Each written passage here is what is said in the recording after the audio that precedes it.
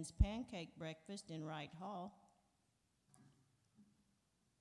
Wednesday, October 28th, and Thursday, October 29th, Noah's Ark Halloween parties will be up here. Also Saturday, going back, Saturday, October 23rd, there will be a yard sale. Proceeds benefit Noah's Ark Preschool. This will be in our gym over here. This is this Saturday. The following Saturday, October 30th, at 4 p.m., we're going to be participating in the county and citywide Halloween program. This will be at Gene Record Park. Christina Mathis is requesting candy. You can start bringing bags of candy up to the church. We'll have some ministry baskets available for you to place your candy to help us make this a successful time of outreach for the families of our community. Sunday, October 31st at 2:30 p.m., Southern Oaks Ministry by our church. Note the birthdays and anniversaries. Also, an invitation from Brother Keith for us to come attend Potts Chapel Methodist Church Revival, Sunday night, October 24th, through Tuesday night, October 26th. Everyone welcome. Are there any other announcements? Yes, Erica, we will have a furniture sale at the Parsonage today Today from 1 o'clock to 3 o'clock, there will be a furniture sale at the parsonage. Please come over and help with this endeavor by buying something. Any other announcements? Oh, there is another ministry opportunity, this one for international children. We are doing the shoebox packing for Christmas for children all around the world. If you're interested in packing a shoebox, see me or see the ministry table in the gym foyer. We've got boxes set up for you to pick up, packing lists, and see me for any other questions. Any other announcements? Let us worship.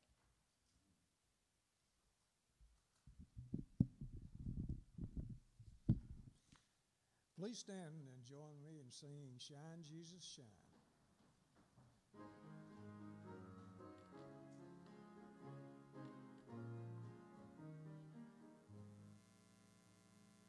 Lord, the light of your love is shining in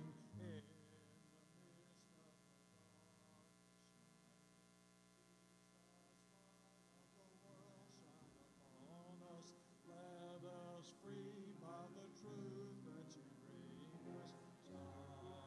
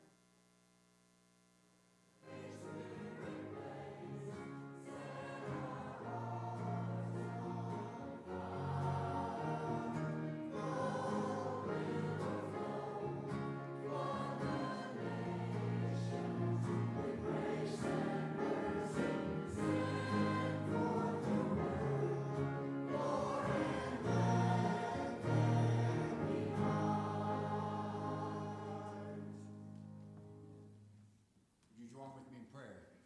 Lord, we come before you as a people who so desperately need you, but as a people who are stubborn and mule-headed and try to do things through our own power and our own strength and our own ability. Help us to realize that we can do nothing apart from you, but in Christ we can do all things through Christ who strengthens us. So we claim that promise. We call for the Holy Spirit to fall down upon this place and to fill us, to encourage us, to equip us, to empower us, to engage us with the work of the Holy Spirit. And we ask, Lord, those things in your name and for our sake, and the people together say, amen. I invite you to join with me as we say the Apostles' Creed this morning. You'll find it on your screen as we begin. I believe in God the Father Almighty, maker of heaven and earth, in Jesus Christ, his only Son, our Lord, who was conceived by the Holy Spirit, born of the Virgin Mary, suffered under Pontius Pilate, was crucified, dead, and buried. On the third day he rose from the dead, descended into heaven, and sits at the right hand of God the Father Almighty. From thence he shall come to judge the quick and the dead. I believe in the Holy Spirit, the Holy Catholic Church, the communion of saints, the forgiveness of sins, the resurrection of the body, and the life everlasting. Amen. Amen. Would you be seated?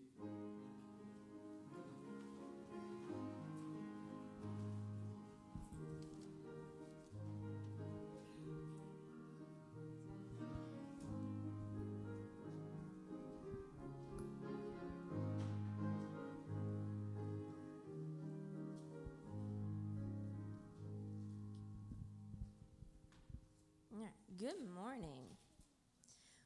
We're going to do something a little different today. You ready? We like to shake things up. No, we don't. Okay. We're going to sing a praise hymn. And we talked about it. Do you remember how to do it? All right. You ready?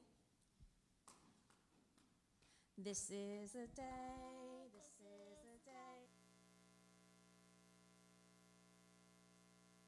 I will rejoice. I will rejoice and be glad in it. And be glad in it. This is the day that the Lord has made. I will rejoice and be glad in it. This is the day that the Lord has made. Good job. What did we just do when we did that?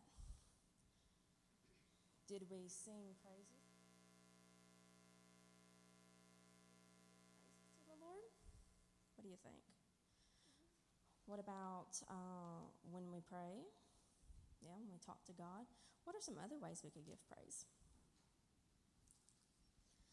What about when we do the right thing? Do you think that praises God? It does. What about when you help out other people? You think that praises God? Mm-hmm. If you're doing it because you know God wants you to do it, right? He's shown you it's the right thing to do. All right. Well, what if you hit your brother? Is that praising God? It's not. You think God likes that when we do that? He doesn't like it when we're mean or hurtful to other people, right? Okay, so we have hit our brother and we've hurt his feelings, and he's kind of hurt our feelings too. Do you think that we can ever praise God in that situation? What if you got to feeling bad about it?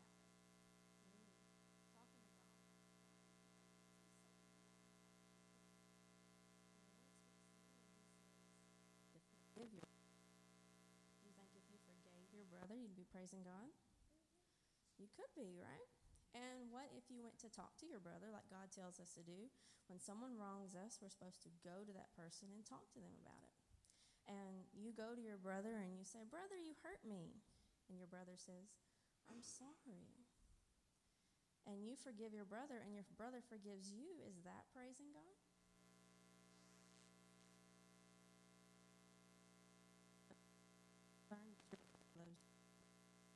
And who else loves you? God. God loves you, and God made you in the image of God, and God made your brother in the image of God. And so when we praise God and we realize the things that he's done for us, we have to realize we have to repent and turn and forgive, right? And then God forgives us. Yeah.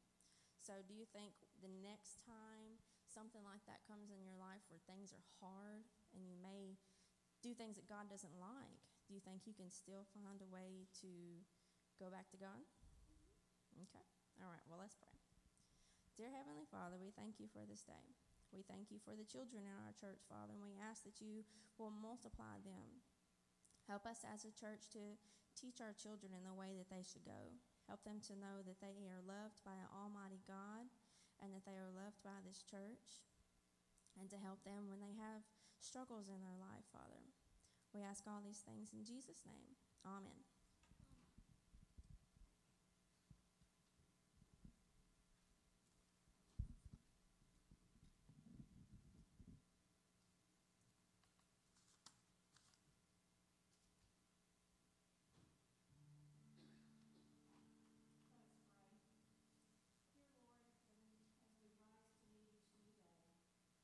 Please fill us with your Holy Spirit wherever we go. Help us to spread love, joy, peace, goodness, and faithfulness. Help us to desire you more than others. Help us to worship you in all we do. Help us desire these things so much more than the sin that entices us. Thank you for always being with us. Amen. Hear the word of God. Bless the Lord, O my soul. Great. You are clothed with honor and majesty, and cover yourself with light as with a garment. The tent, lay the beams of your chambers on the waters. You make the clouds your chariot and ride on the wings of the wind. You make the winds your messengers, fire and flame your messengers. You sent the earth on its foundations so that it should never be shaken. You covered it with the deep as with a garment. The waters stood above the mountains. At your rebuke they fled. The sound of your thunder took to flight. They rose up to the mountains, ran down to the valleys, to the place where you appointed for them. Set a bound which they should not pass, so that they might not again cover the earth. O Lord, how manifold are your works! In wisdom you have made them all. The earth is full of your creatures. Let sinners be consumed from the earth, and let the wicked be no more. Bless the Lord, O my soul. Praise the Lord.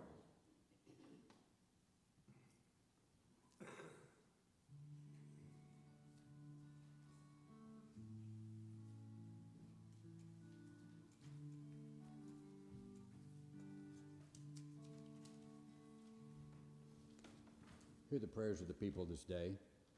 We lift up a sister church, the Huntington Circuit, who is pastored by Alex Hilliard, Charles Blankenship and family, Keith Foote, Bobby Keaton, Phil and Anita Hickerson, Mandy Newman, an unspoken request, the military, our world leaders, the family of Terry Sutherland, and the family of Nick Trent.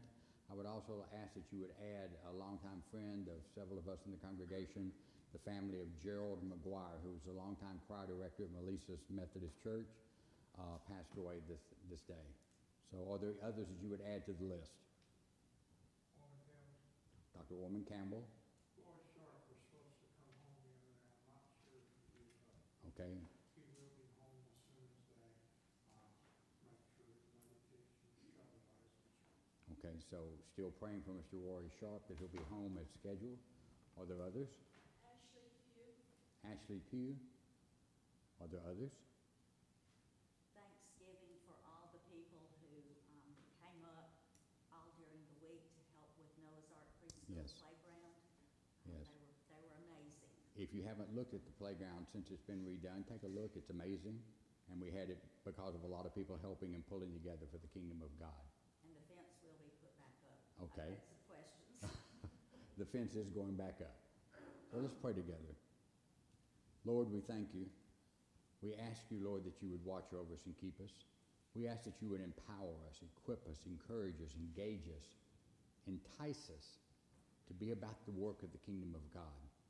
And now as we've read these names, these who are hurting, these who are suffering, these who have lost loved ones, unspoken requests, you know the needs of every situation. So we ask that you would guide the hands of the doctors and nurses in medical situations. We ask in other situations that you would work in the hearts of those involved so that things might be resolved. We ask, Lord, that more than anything else, we would be called to be a part of the kingdom of God. We watch over you, and we watch over each other, even as you watch over us. But how much more do you take note of us? Do you note every sparrow that falls from the sky? Do you know the number of the hairs on all of our heads? And yet how much more worthy are we in your eyes than a sparrow that falls? So we ask that you watch us and keep us and hold us. We ask, Lord, these things even as we pray together, the way you taught your disciples to pray, saying, Our Father, who art in heaven, hallowed be thy name. Thy kingdom come, thy will be done, on earth as it is in heaven. And give us this day our daily bread, and forgive us our trespasses, as we forgive those who trespass against us. And lead us not into temptation, but deliver us from evil. For thine is the kingdom, and the power, and the glory forever. Amen. Amen. Would our ushers come forward at this time?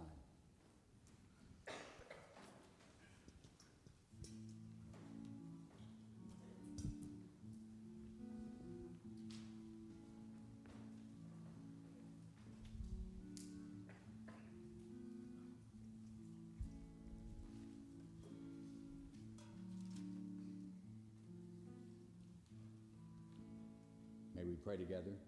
Lord, out of these gifts and tithes and offerings that we give back to you, we ask that you would take them and multiply them. We have been given these things not because of anything we did or anything we earned. We have been given these things through the grace of God. And now we give these gifts back to you to use in this place, this community, this state, this nation, and the world around us. We ask it in your name. Amen.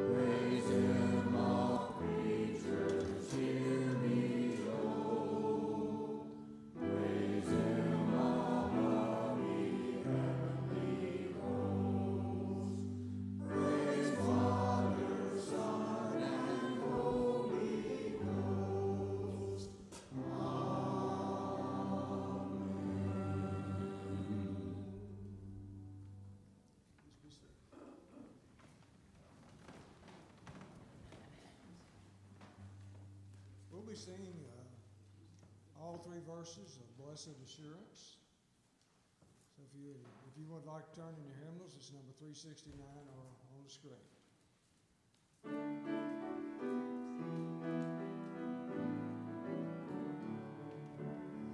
Blessed assurance, Jesus is mine. Oh, what a foretaste of glory divine. There is salvation, purchase of God, born of His Spirit.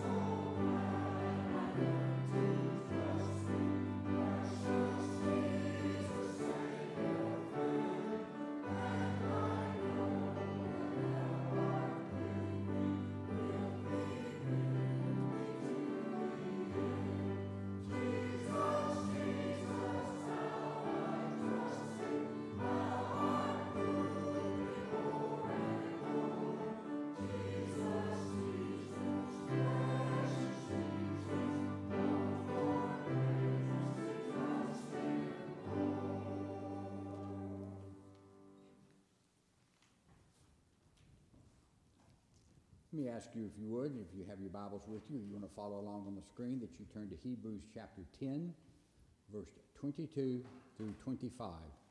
Hebrews chapter 10, verse 22 through 25. Hear the word of God. Let us draw near with a true heart and full assurance of faith, having our hearts sprinkled from an evil conscience and our bodies washed with pure water.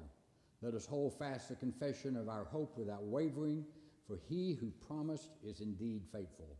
And let us consider one another in order to stir up love and good works, not forsaking the assembling of ourselves together, as is the manner of some, but exhorting, encouraging one another, and so much the more as you see the day approaching. And again, our key verse is verse 25. Not forsaking the assembling of ourselves together, as is the manner of some, but exhorting one another, and so much the more as you see the day approaching. The word of God for the people of God. Thanks be to God. Well, today's sermon is going to be a little different than what I typically preach. It's one of those sermons that's kind of been hanging around in the back of my head for several months, and I kept talking with God and kind of putting God off and saying, God, I'm not really sure I want to preach that yet. Well, God finally, about 2 weeks ago, convicted me that I needed to go ahead and preach it. So, a little tongue-in-cheek, I'm calling it, What's Your Excuse? We all have excuses. You may remember a comedian in the 70s, late 60s, early 70s, by the name of Flip Wilson. Flip Wilson had a byline that you all remember. The devil made me do it. No matter what happened, no matter what he did, no matter what he said, what anybody said to him, when he replied, his first statement was, the devil made me do it. So that was an excuse. We all have them. Well, I've realized that we still have excuses in our life. We make excuses. We make excuses to do things. We make excuses as to why we did things. We make excuses not to do things. And so I've decided that I'm going to offer to you an idea that we're going to call No Excuse Sunday. I'm going to give you some excuses that I've heard and some ways that I think we could work around those excuses so everybody could be here in church with us. I want to make it possible for everyone to attend. So I'm thinking that we're going to have a special, kind of tongue-in-cheek, No Excuse Sunday. We're going to have cots placed in the vestibule for those people who say Sunday is my only day to rest. There's going to be a special section over here to my left, your right, and that will be equipped with lounge chairs with vibrating built in to those who say Sunday is my only day to sleep in and the pews are too hard, I can't sleep in the pews. We're going to have eye drops available for those with tired eyes from watching too much TV and staying up late on Saturday night. I particularly like this one. We're going to have steel hard hats for those people who say, if I ever walked in the doors of a church, the roof would fall in. Well, we don't want anybody to get hurt, so we're going to issue steel hard hats for that. We're going to have blankets for those who think the church is too cold, but we're also going to have hand fans for those who think the church is too hot. Scorecards are going to be available. Everybody likes scorecards, unless you were a Tennessee fan watching the game yesterday. Well, that hurt, didn't it? Scorecards. We're going to have scorecards available for those people who want to keep up with how many hypocrites are in the church. And I'll tell you a quick story.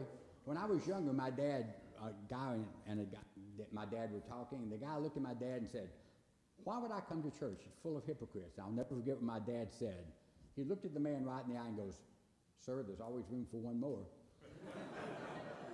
You know, that hurts, but it's the truth, isn't it? We're all hypocrites. We all say we're going to do things that we don't do, and vice versa. There's going to be relatives and friends in attendance for those who say, well, the only time I get to be with my family is in church. We're going to have stamped out stewardship button for those people who think the church is always asking for money. We're going to have one section over here that's devoted to trees and grass and rock and flowing streams for those people who say they want to seek God in nature. There are going to be doctors and nurses available, those people who plan to be sick on Sunday.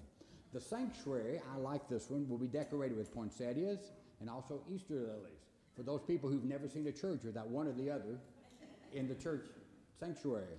We're going to provide hearing aids for those who say they can't hear the pastor, cotton for the ears of those who can hear the pastor. And there's a story that I want to relate to you. There was a husband and wife. It was about time for church to start. The wife looked at her watch and goes, oh my gosh, we've got to leave in 5 minutes or we'll never get there on time.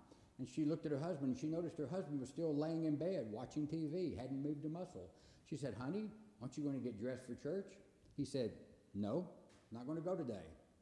And he said, I don't want to go. And she said, but do you have any reasons? He said, yes, I have 3 very good reasons. The congregation is cold towards me. Secondly, nobody likes me there. And third, I just don't want to go. And the wife said, honey, I've got 3 reasons you should go. The congregation is really warm. Secondly, there are lots of people there who like you. And third, you're the pastor. You've got to go whether you like it or not. Well, we talk about excuses, but let's be honest. We all make excuses, don't we? Oh, well, I would have been there on time, but my dog got out through the fence. I had to chase my dog around. Or I was outside and it started raining. I had to change clothes, or excuses after excuses. Here are some of the ones that I've read before or I've heard used before. The nice summer weather is here, so I think I'm going to stay home and enjoy God's creation. I don't want to dress up for church. I have to wear a coat and tie every day of my life, so I'm going to take off on Sunday so I don't have to dress up. Or the building gets too hot, or the building gets too cold. Every time I go to the church, they're asking for money. The people I sat next to didn't talk to me, and they didn't seem very friendly. The pews were hard. They hurt my back. They were uncomfortable. The choir director had the audacity to sing hymns I didn't know, to try to teach me new hymns. And the music was just not my style. It was too slow. It was too fast. It was too loud. It was too soft. The service times didn't fit my schedule. The place, again, is filled with a bunch of hypocrites. Welcome to my world. And I was forced by my parents to go to church every day of the week when I was a child, and I'm tired of going to church. The church made decisions I don't agree with, so I'm not going to go back anymore. The pastor is so long-winded that by the time he's done, the restaurants have a long wait just to get a table. The pastor talks too fast. The pastor talks too slow. The pastor talks too loud. The pastor talks too soft. Even in Jesus' day, people gave excuses. We think it's a modern phenomenon. It's not. It's not something that happened 25 years ago, or 30, or 40, or 50, or even 100 years ago. It's something that's been going on ever since we have a recorded history of the church. Remember, Jesus called out to the people of his day as to why they could not commit themselves to him. He called them out, and yet people still made excuses. A man replied to the call of Jesus and said, "First, Lord, let me go and bury my father." And Jesus said to him, "Let the dead bury the dead, but you go and proclaim the kingdom of God." Another said, "I will follow you, Lord, but first let me go and say goodbye to my family." Well, that makes perfectly good sense. You wouldn't want to just disappear and not say goodbye. But Jesus said, "No one who puts his hand to the plow and looks back is fit for service in the kingdom of God." Now, what does that mean? If you don't watch where you're going straight ahead, if you keep looking back, there's a reason that our windshield is so big and our rearview mirror is so small. We're only supposed to look at minuscule things, small amounts of things behind us. We're supposed to leave what's behind us behind and keep our eyes focused on the plow. I remember when I was a young man. I wasn't a young man, I was a kid. I was 13 or 14 years old. I thought I was grown by then. But I was 13 or 14, and Dad had gotten actually my grandfather had gotten a new tractor. Dad was trying it out, and we were plowing a field. So I was determined that I was going to get on the tractor and plow. Well, I got on the tractor, and no self-respecting snake would have followed the row. I mean, it just went like an S, like this. I came back to the other end, and my granddad said, "Son, you might as well get off that tractor because you ain't never going to be a farmer." You know why? Because I kept looking behind me to see what I was doing instead of looking ahead of me to make sure I was on the right track. And that's what we have a tendency to do in our lives. We look behind us instead of looking forward to see what God has in store for us. Now, a lot of people read those responses of Jesus and they think, "Boy, that was cold. Go let the dead bury the dead. Don't take the time to go say goodbye to your family." But Jesus was not concerned with being politically correct. Jesus was concerned with people who were ready and able and wanted to commit. And the people did want to commit, but they wanted to commit on their terms. They didn't want to follow the call of Jesus Christ because they would only commit if the cost wasn't too high. And Jesus, he was calling their bluff. He's saying, "Okay, you want to follow me? Come on. Don't even take the time to say goodbye to your family. Just leave everything behind and follow after me." That is still a problem in the church today. The church universal. I don't mean particularly First and Trinity. I mean in the church universal. Now, some of you at about this point are beginning to wiggle your toes inside your shoes because you feel like I have stepped all over them. Let me promise you something. I've been dealing with this sermon for about 3.5, 4 weeks and kept putting God off until finally he said, "I'm not going to give you anything else to preach. You either preach this or you make it up as you go along, buddy." And so God convinced me that it was time to preach this sermon. I looked in the mirror as I thought about the sermon, and I saw what was looking back, and to be honest, there were some things I didn't like. I realized my commitment level hadn't always been what it needed to be. So my question is this: Why is it so difficult for some of us, maybe even many of us, to commit ourselves to Christ and the church? It's still a problem today. We're willing to commit, but we only want to do it on our terms, and if a lot's not expected of us. Every reason imaginable is that people are not willing to commit themselves that Christ has called them to live. We hear every kind of reason imaginable, and one reason that we often hear is they're just too busy. Or we would like to think we're too busy. We're too busy with our families, we're busy with our friends, we're busy with our work, we're busy with sports, we're busy with volunteering, we're busy cleaning, we're busy cooking, we're busy with vacation, we're busy sleeping, we're just busy. Let me ask you a question that is going to sound like it comes out of left field. So here goes. How many of you in the last 48 hours have checked the air pressure on your spare tire? What?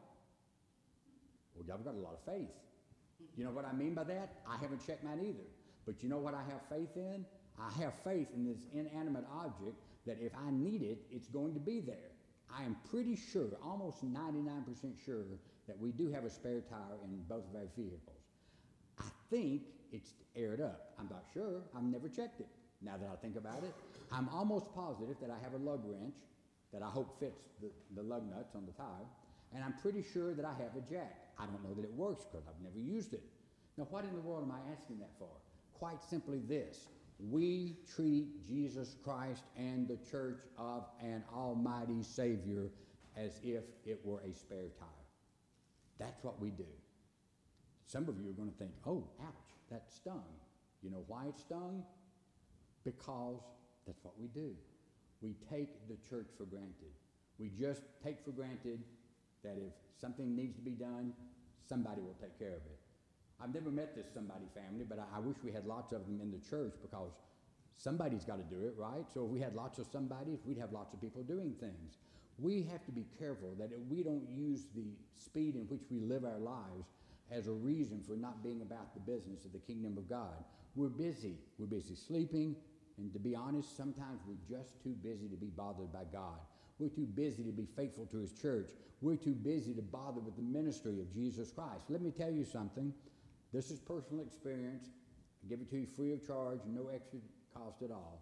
If you're too busy for Jesus Christ, you are just too busy. Because there's going to come a time, maybe not in this world, but in the world to come, that you're going to stand before an awesome judge. And you're going to be called into account for everything you did do, but you're also going to be called into account for everything that you didn't do. Sins of commission, sins of omission. So the question we need to ask ourselves is, if we're so busy that we don't have time for God, is God too busy for us? How many of you have had this happen? You go to God in prayer, you come down to your knees, you're burdened with some need, and you pray out to God, you cry out to God, and here's what you get. Beep. I'm sorry, God is not here at this time. At the sound of the tone, if you leave your message, we'll get back to you as soon as God is back in the office. Thank you. And you think, well, that was odd. It's never happened before. So you wait 5 or 10 minutes, and you do the same thing, you get the same recording. No, that doesn't happen, because God is never too busy for you. We serve a Lord and Savior who is never too busy to love us, to give us grace, to extend to us mercy, to give us love. We follow a living Savior who loves us 24/7, not just 8 to 5, 5 days a week, not just when it's convenient, but loves us and wants us to commit to being a faithful follower of Jesus Christ. But it comes with a price. Discipleship comes with a price and a cost. And sometimes we're not quite ready to pay that cost. We're not ready to pay that price because it requires us to give all that we are, not just part of who we are. We have been conditioned to believe that God is a cosmic ATM machine. And you think, boy, you've got some strange analogies today. Yes, but sometimes we treat God like a cosmic ATM machine. We write down on a card what we want in our prayer life, what we're asking for. We stick it in that cosmic ATM machine, and we expect to just hold our hands out, and God blesses us. And we take them and just kind of pour them over us, and we're covered with God's blessing. That's not how it works. Don't want to burst any bubbles, but that's not how God works. God expects us to give our whole self, and we have to understand that we are called to do that because God is a jealous God. God wants us to give everything that we have, be everything that we are for Him. Work in the world around us. witness to the world around us, talk to the world around us. There was a 73-year-old Iowan resident by the name of Alden Sharp. Now, you may have heard the story. This is a true story. There are two kinds of stories, just to get this straight. There are preacher stories and there are real-life stories. Sometimes preacher stories are kind of twisted just to tweak just a little bit to make it fit the sermon. But this is a true story. 73-year-old Iowan resident, Alden Sharp.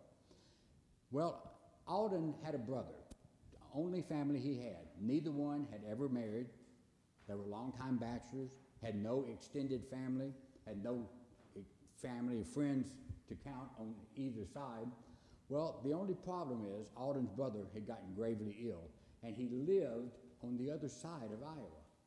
Well, Alden wanted to go see his brother, but he had one little problem. First, no one to carry him, and secondly, he did not believe he could drive himself, and here's why. He said, when I got above about 25 or 30 miles an hour, the road signs began to blur, and I couldn't see them because of my bad eyesight. So Alden Sharp, guess what he did? Did he sit there and wait for the news that his brother perhaps had passed away? No. He got on his riding lawnmower, and he rode 10 straight hours across Iowa to see his brother and to be with him while he was sick. That is costly commitment. Can you imagine riding a riding lawnmower? Can you imagine the looks you got, the jeers you got, the laughter that people laughed at you with as you went by? Can you imagine physically sitting on a riding lawnmower for 10 hours to go see or to go do anything? That is total, complete, sold-out commitment. Alden rode that lawnmower 240 miles.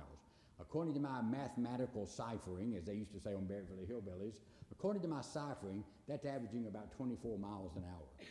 Pretty fast for a lawnmower. Not very fast when you think about what you could have done in a car. But he was so sold out, so committed, that he was determined that he was going to go see his brother. So here's my question. Why should we do any differently to God? What's God done for me? What do I owe God? What has God done in my life that makes me want to or makes me need to worship him? One word: grace.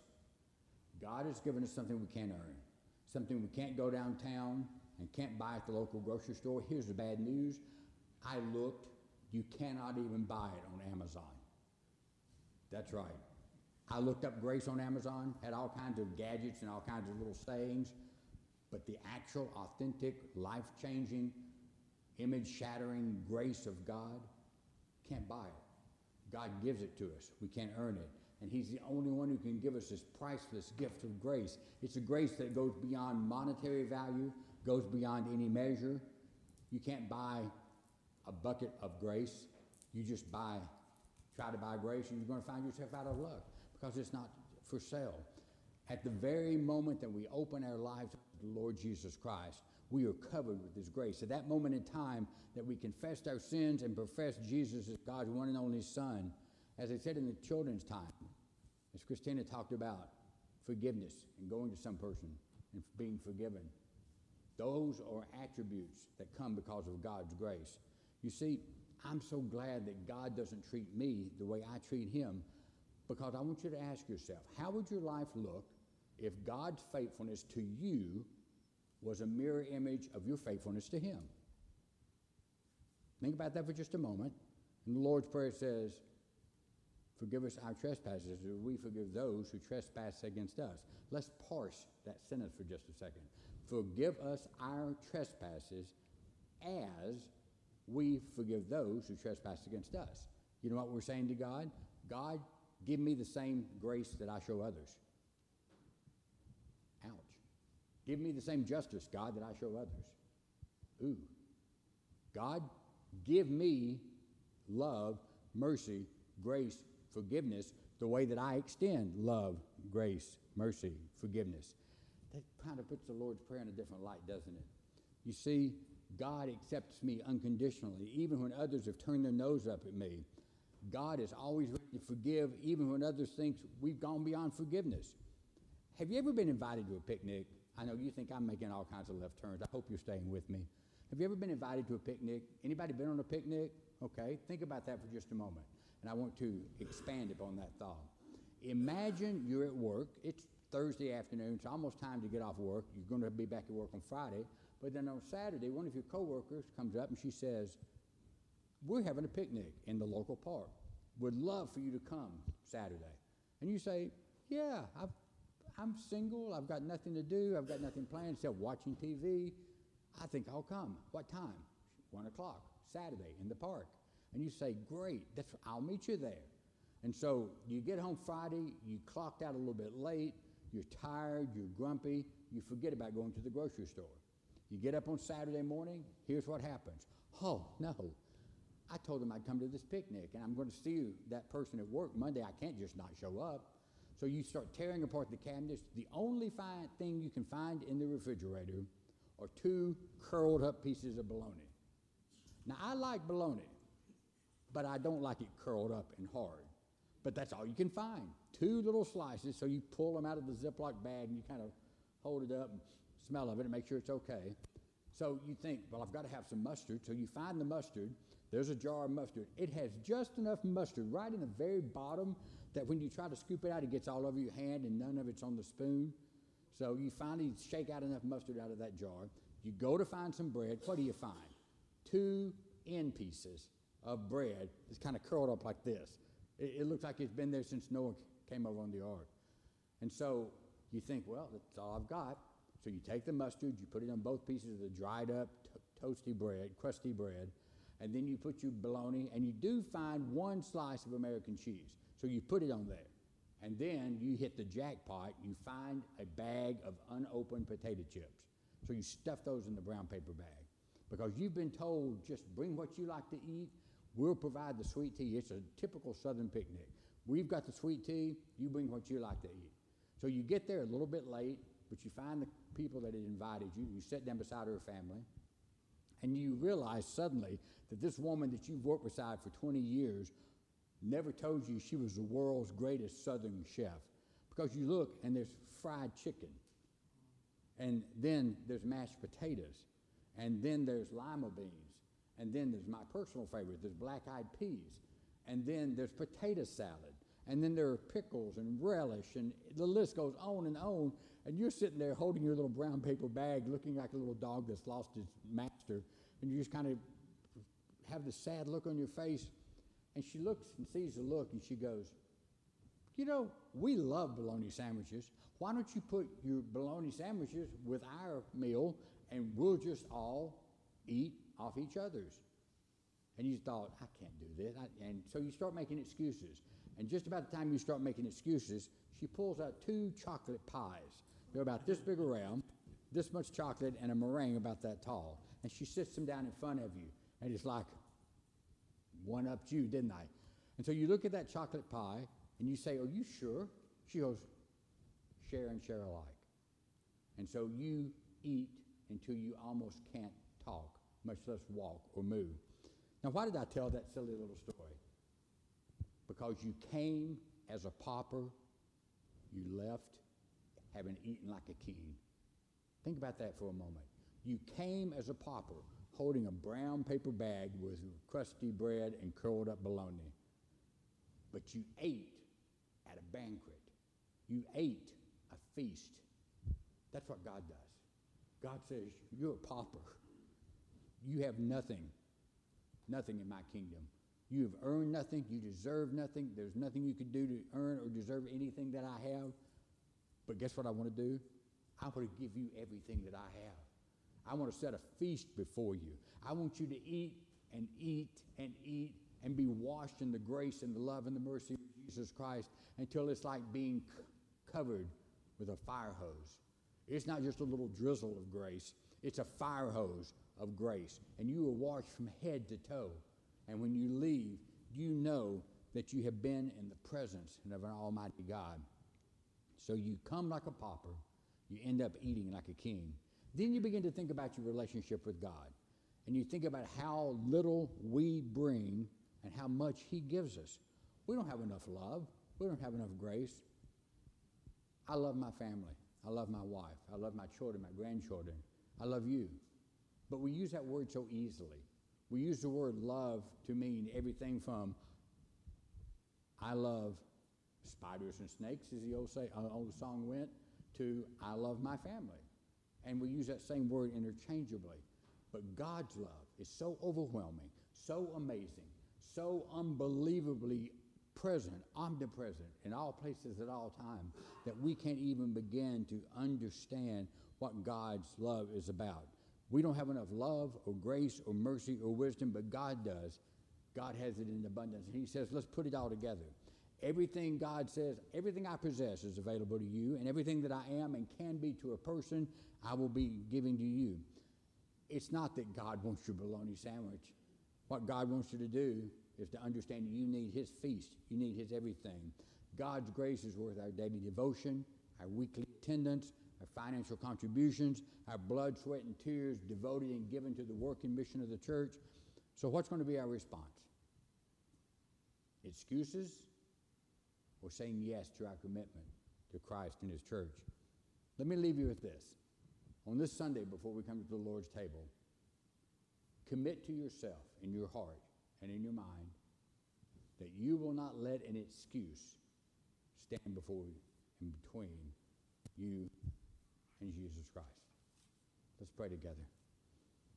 Lord, as we prepare to come to your table, we come to you as a people who so desperately need you. We come to you as a people who more than anything else want to sit down at the banquet feast, to come in from the highways and the byways, to buy into, to take part in, to participate in, to dive into, to wallow in the feast of the kingdom of God.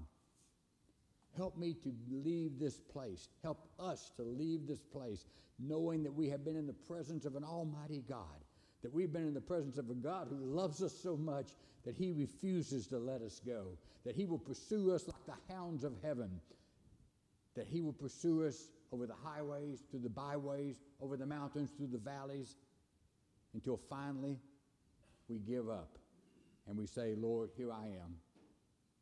Take me. Wash me clean. Make me who you want me to be.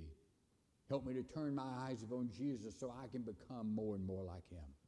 That's our prayer. As we come to the table this day, help us to come to the table knowing beyond a shadow of a doubt that what we need is the grace and love feast of heaven. Help us to participate. Help us to eat like a king. We ask, Lord, these things in your name and for our sake, and the people together say, amen. Amen.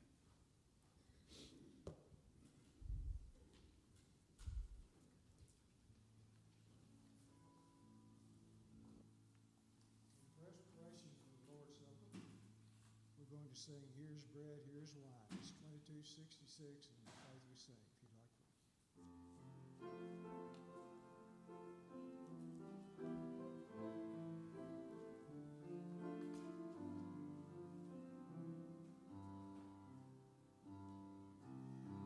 Here is bread, here is wine. Christ is with us, he is with us. Break the bread,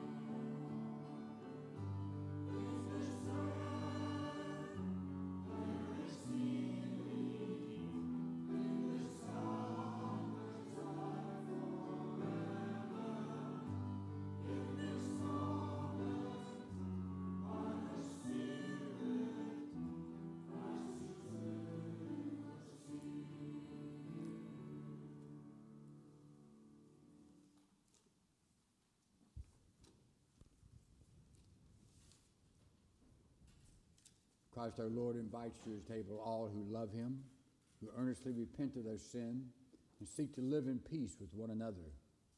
Therefore, let us confess our sins before God and one another. Would you stand together as you are able? As we say together, merciful God, we confess that we have not loved you with our whole heart. We have failed to be an obedient church. We have not done your will. We have broken your law. We have not heard the cry of the needy. Forgive us, we pray. Free us for joyful obedience. Through Jesus Christ our Lord. Amen. Hear the good news. Christ died for us while we were yet sinners. That proves God's love towards us. In the name of Jesus Christ, you are forgiven. In the name of Jesus Christ, you are forgiven. Glory to God. Amen. Amen. The Lord be with you. And also with you. Lift up your hearts. We lift them up to the Lord. Let us give thanks to the Lord our God. It is right to give our thanks and praise. It is right and a good and joyful thing, always and everywhere to give thanks to you, Almighty God, creator of heaven and earth. And so, with your people on earth and all the company of heaven, we praise your name and we join their unending hymn.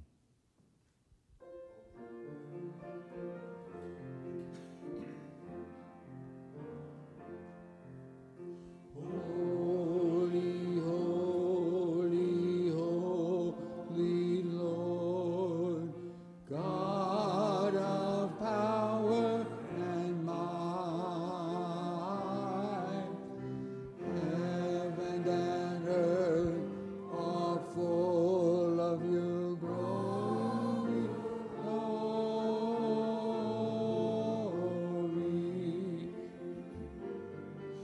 Hosanna in the highest, Hosanna in the highest, Hosanna in the highest. Blessed is the one who comes in the name of the Lord.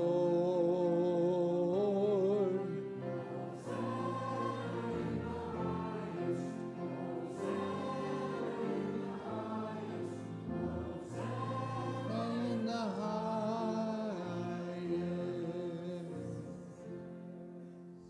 Holy are you, and blessed is your Son, Jesus Christ. For by the baptism of his suffering, death, and resurrection, you gave birth to your church. You delivered us from slavery to sin and to death, and you made with us a new covenant by water and the Spirit. On the night in which he gave himself up for us, he took bread, he gave thanks, and holding the bread to the heavens, he broke the bread, gave it to his disciples, and said, "Take, eat. This is my body, which is given for you. As often as you do this, do it in remembrance of me." When the supper was over, Jesus took the cup, gave thanks to you, gave it to his disciples, and said, "Drink from this, all of you. This is my blood of the new covenant poured out for you and for many for the forgiveness of sins. Do this as often as you drink it in remembrance of me." And so in remembrance of these, your mighty acts in Jesus Christ, we offer ourselves in praise and thanksgiving as a holy and living sacrifice in union with Christ offering for us as we proclaim the mystery of faith.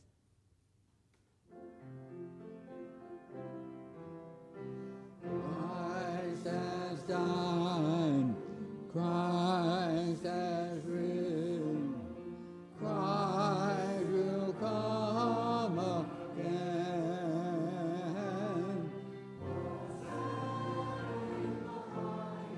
Hosanna in the highest, Hosanna in the highest. Pour out your Holy Spirit on us gathered here and on these gifts of bread and wine. Make them be for us the body and the blood of Christ, that we may be for the world the body of Christ, redeemed by his blood. By your Spirit, make us one with Christ, one with each other, and one in ministry to all the world until Christ comes in that final victory. And we feast at his heavenly banquet. Through your Son, Jesus Christ, with the Holy Spirit in your holy church, may all honor and glory be yours, Almighty God, now and forever.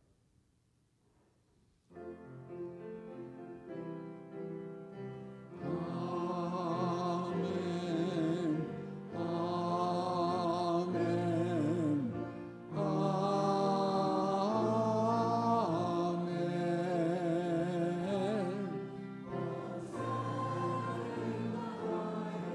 Hosanna in the highest. Hosanna in the highest.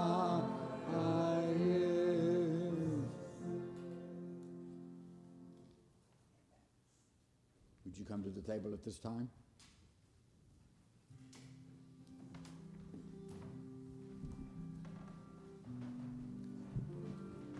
The body of Christ for you.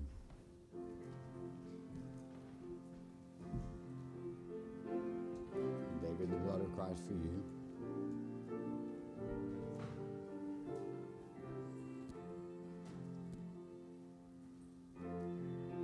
The body of Christ given for you. The body of Christ given for you. Thanks be to God, the body of Christ. Amen. The body of Christ given to you. The body of Christ, Beverly, given to you. Amen. The body of Christ given to you. The body of Christ given to you. The body of Christ given to you. The body of Christ given to you. The body of Christ given to you, my brother. The body of Christ given to you, my sister. Ben, the body of Christ given to you, my brother.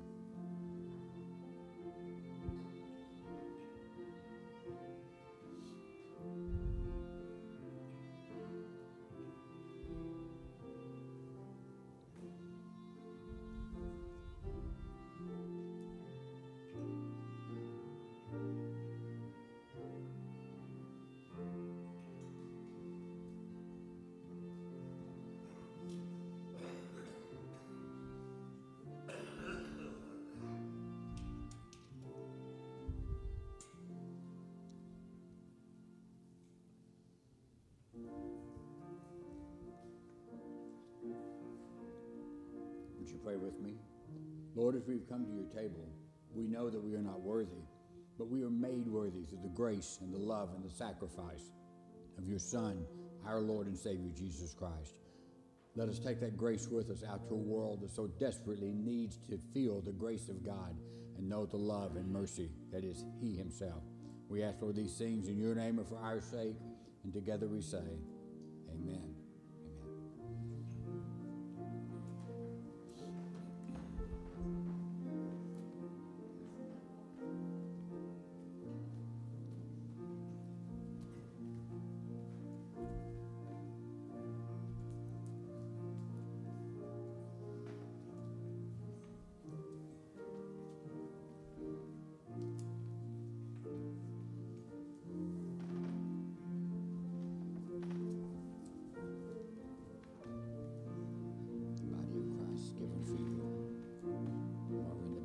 Given for you, Heather.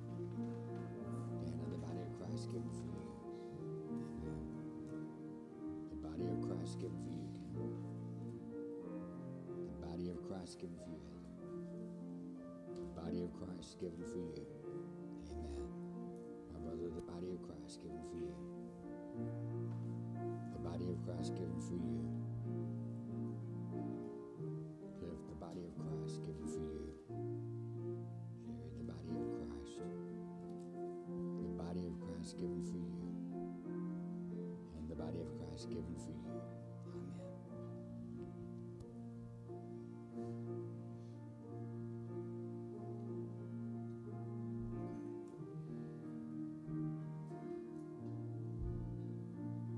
Would you join with me in prayer?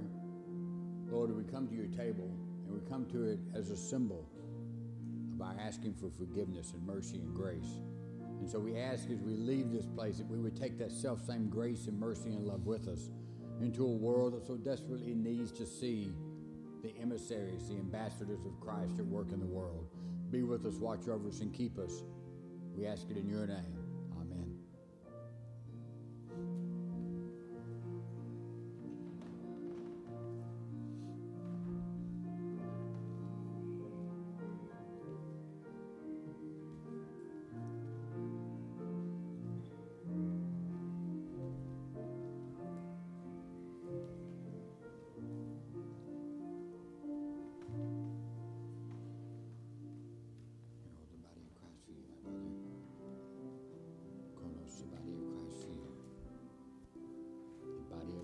Given for you, and the body of Christ given for you.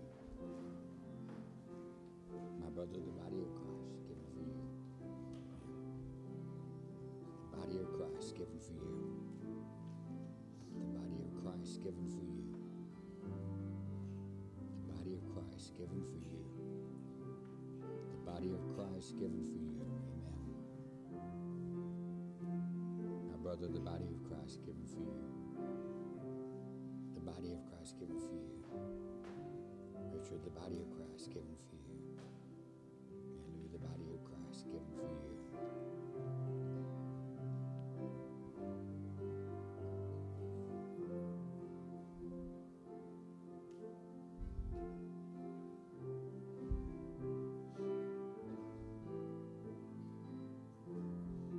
Would you join with me in prayer?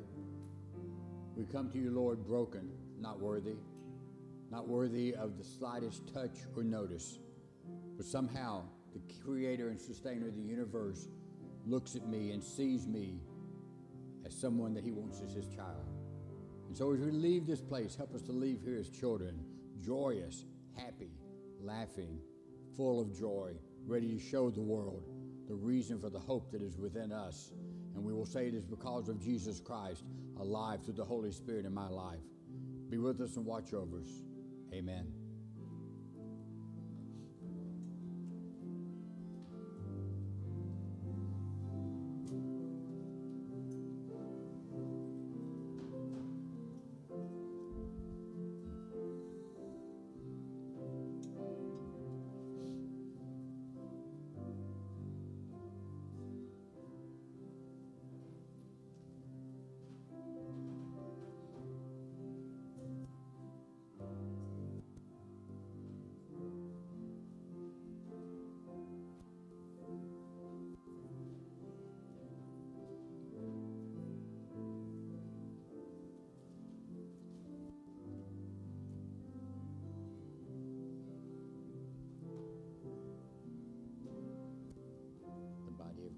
Given for you. This is the body of Christ given for you. Amen. The body of Christ given for you. Amen. The body of Christ given for you. The body of Christ given for you. Layla, the body of Christ given for you, my sister. The body of Christ given for you. Amen. The body of Christ given for you. Christ given for you. Amen. The body of Christ given for you. The body of Christ, Helen, given for you. The body of Christ given for you. Amen. Pete, my brother, the body of Christ given for you. Erica, my sister, the body of Christ given to you.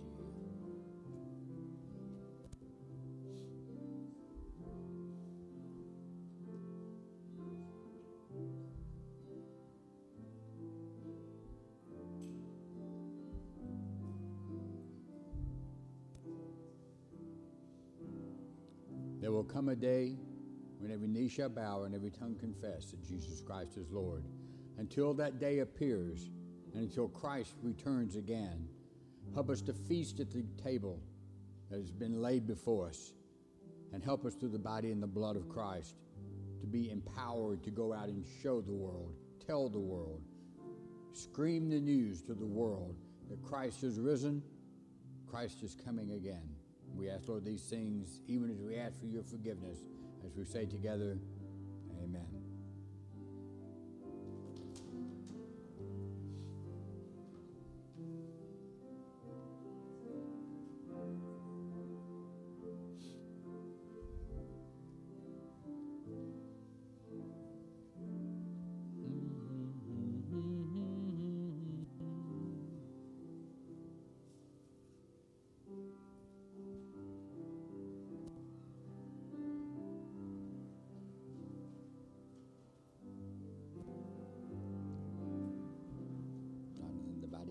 Christ given for you, my brother. The body of Christ given for you. Christina, the body of Christ given for you. Dan, the body of Christ given for you, my brother. The body of Christ given for you, Galen.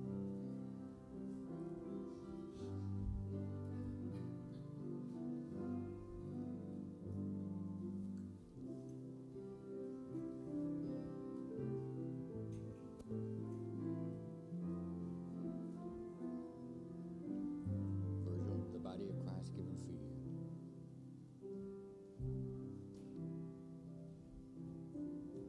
Joni, the body of Christ given for you.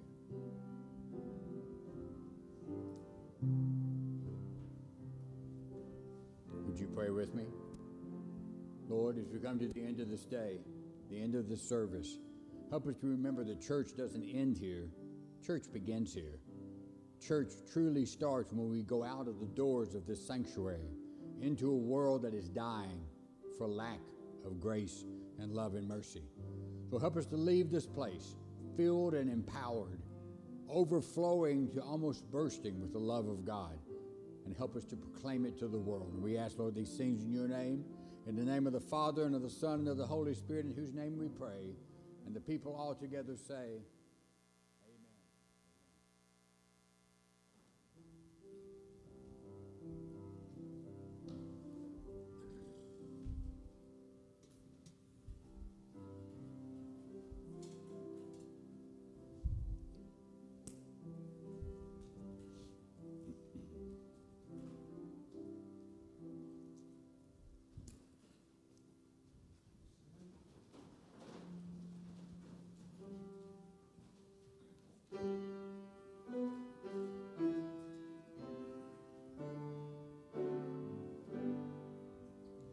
Glory be to the Father, and to the Son, and to the Holy Ghost, as it was in the beginning, is now, and ever shall be, world without end.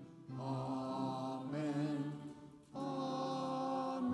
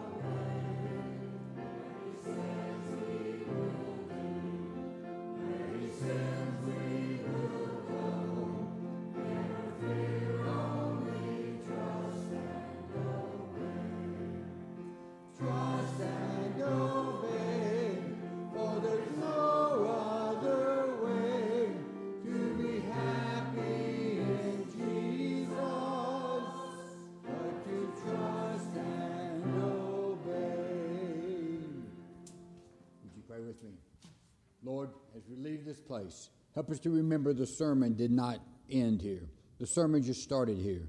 The Word of God just started here. The songs of the church just started here. The coming to the communion table just started here. And it empowers us to carry out into the world the good news. Christ has come. Christ is risen. Christ is coming again. And there will come a time when every knee shall bow and every tongue shall confess that Jesus Christ is Lord of lords and King of kings. We proclaim this. We acclaim this. We claim this. We ask, Lord, that you would work in our lives in such a way that we would always be about the business of Jesus Christ. And we ask it in the name of the Father, and of the Son, and of the Holy Spirit. And the people together say, Amen. Amen. Amen.